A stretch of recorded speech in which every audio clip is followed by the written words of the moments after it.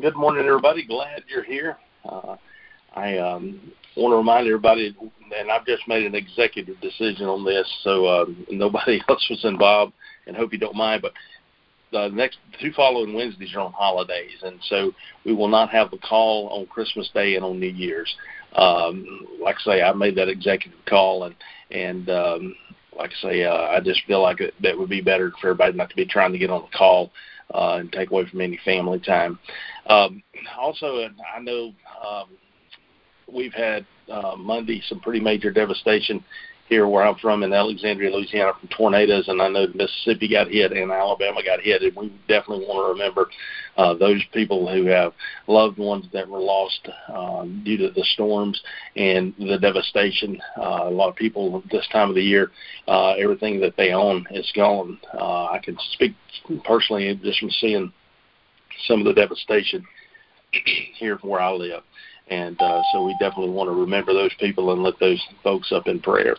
To start out, I want to tell you that I love to listen to different pastors online, and you've heard me say before, I listen and have done a book, Divine Direction by Craig Rochelle. And there's a video that he put out, and if I've talked about this before, I apologize. But there's a video where he's teaching his son how to ride a bicycle, and they're out in what appears to be a park, and he knows that he's going to use this as a sermon series, and he's filming teaching his son how to ride a bike.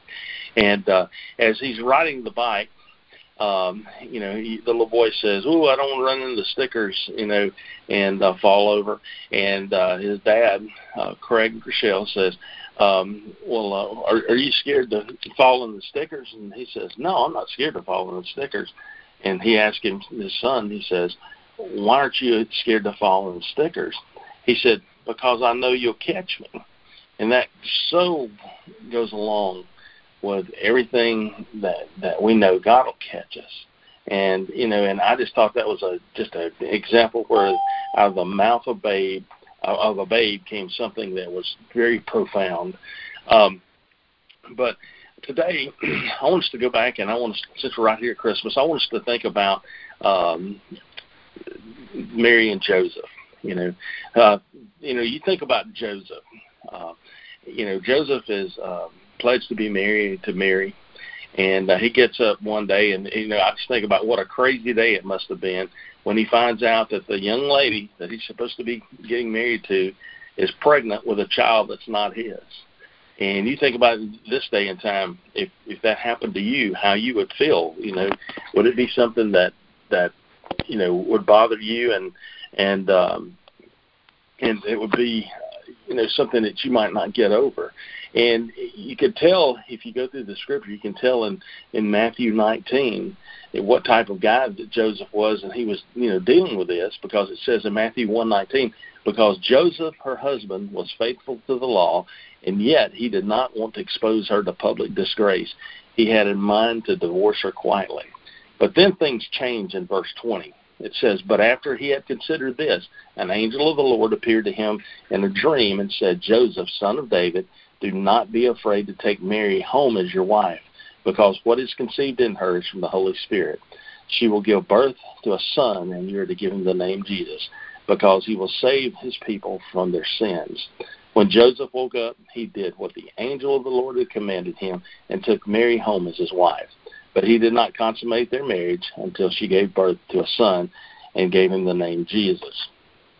So we kind of see that there was some apprehension, but because of what he felt like the Lord was telling him to do, that whole situation changed. So look at Mary. Let's set this up at this time in history. If you were pledged to be married to a man and you were found not to be a virgin, all accounts say that you were probably going to end up being stoned to death. So here we go. Mary's, going to get some news that's going to rock her world. In Luke 1, verse 26, it says, in the 6th month of Elizabeth's pregnancy, God sent the angel Gabriel to Nazareth, a town in Galilee, to a virgin pledged to be married to a man named Joseph, a descendant of David. The virgin's name was Mary. The angel went to her and said, greetings, you are highly favored. The Lord is with you. Mary was greatly troubled at his words and wondered what kind of greeting this might be. But the angel said to her, "Do not be afraid, Mary. You have found favor with God. You will conceive and give birth to a son, and you're to call him Jesus. He will be great, and he will be called the Son of the Most High. The Lord God will give you the throne of his father David. Will give him the throne of his father David, and he will reign over Jacob's descendants forever. His kingdom will never end." And then Mary, basically what any 13 or 14-year-old, I think, would do, and that's what we believe how, old she was, says, "How will this be, since I'm a virgin?" And the angel answered back, "The Holy Spirit will come on you, and the power of the Most High will overshadow you. So the Holy One to be born will be called the Son of God. Even Elizabeth, your relative, is going to have a child in her old age, and she, who was said to be unable to conceive in her 6th month, for no word from God will ever fail. I am the Lord's servant," Mary answered. "May your word to me be fulfilled." And then the angel left her. You look at the questions that were probably out there in Mary's mind. Would anybody really believe that this child was conceived from the Holy Spirit? Don't you think people might have concluded that they were covering up some escapade she had with maybe a Roman soldier that happened to come through town or something like that? That people, just the same as today, people back then, I'm sure, would talk. And it could even, people probably concluded that Mary and Joseph had gone too far in their relationship and disobeyed the law. And, anyway, in this situation, Mary knew that there was a possibility that she would be stoned for fornication because, people wouldn't understand. Let me think about, what about Joseph? He knew he was not responsible for Mary's condition. What would people say about that if they knew? Would he still be willing to marry Mary? Is she willing to give him up if it came to that? There's a lot of questions out there.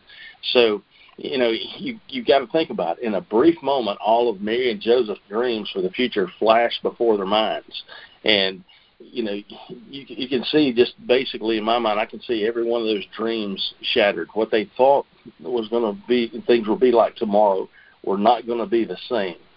But it all boils down to one question for Mary and Joseph. Can I trust God to work out every problem I'm going to encounter along the way in this journey if I submit myself to his will? And fortunately, they trusted God. And because they trusted God, Jesus was born in a stable in Bethlehem. He grew up. He died on a cross so that our sins would be forgiven and we would have the grace that we have. About 25 years ago, God sent a gentleman into my life who was about 50 or 52 years old. His name was Leroy. Leroy had been cast aside by society because he was slow. He mentally probably had, he probably acted like about a 15, 16-year-old mentally. His parents didn't send him to school because they thought he was too dumb.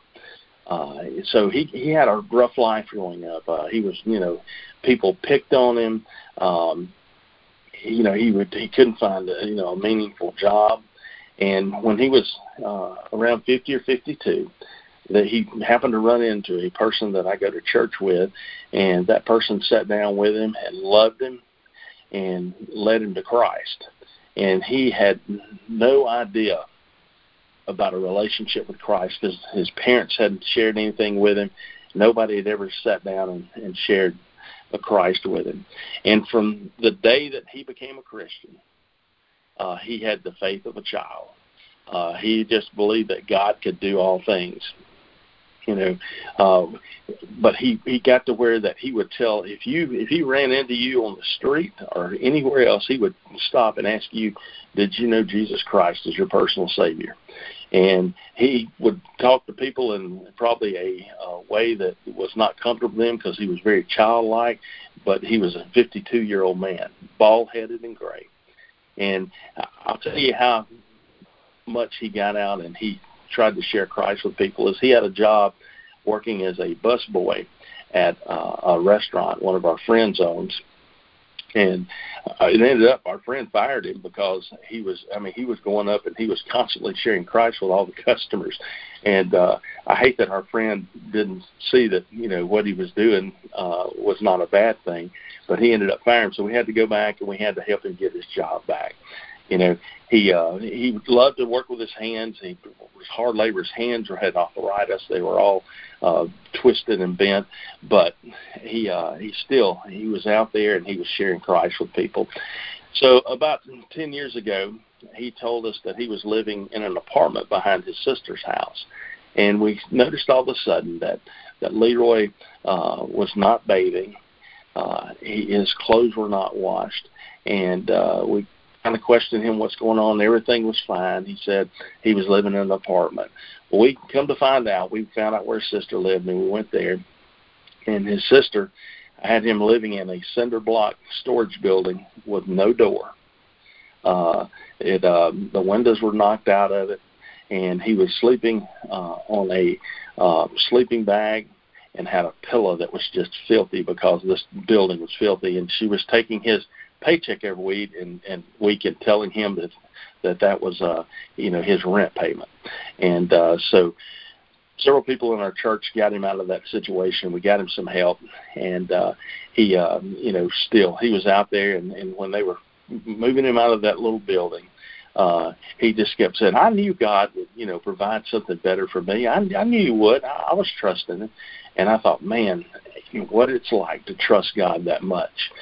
Well, Leroy died a little over a year ago, and there's not a day that goes by that I don't wish that I'd spent a little more time with Leroy, and how that he was a simple man, but I could learn so much from him. His obituary was very short, and it said this: he was a peaceful person who loved people and never met a stranger. I wished I could have told him, and he never stopped trusting God. That faith that he had, the trust that he had in God, is something that daily I just think, man, I'm short of that. And I don't know if you are, but if we go back and we look at Mary and Joseph and the trust they had in God that he was going to work out everything, I think that is another way to look at the Christmas story. Is there a time that we haven't trusted God, that God's plans, he's had to go about another way to get those plans taken care of because we did not have faith and trust God to take care of that. Coming up on Christmas, I don't know where you're at. There's a lot of different situations out there. I don't know if there's problems with family. I don't know if there's somebody that you need to make amends with that you're friends with. But I just pray that you would trust God, and you trust God that he'll work out all the details on that stuff. And that this holiday season, you won't forget about Mary and Joseph and what their trust meant to us. Let me end us in prayer. Lord, thank you so much for this day. Dear God, I thank you for the trust that Mary and Joseph had and the example they had for us. And I just pray that you would be with each and every one of us as we go through this holiday season, that you'll remind us that in difficult situations, dear God, we need to just rely on you and trust you. You'll work out the details. I just pray that you would be with each and every one of us, that through the holiday season you'll provide safety. I pray that you would be with the ones that have lost everything, dear God, because of tornadoes that came through. We lift them up. Give them comfort. Give them peace. Those who've lost lives, dear God, their families. I just pray that they would feel your presence and your arms around them, holding them, dear God. As we go about our jobs today, dear Lord, keep us all safe. Give us a safe day and bring us back to our family safely. These things I ask in your name. Amen.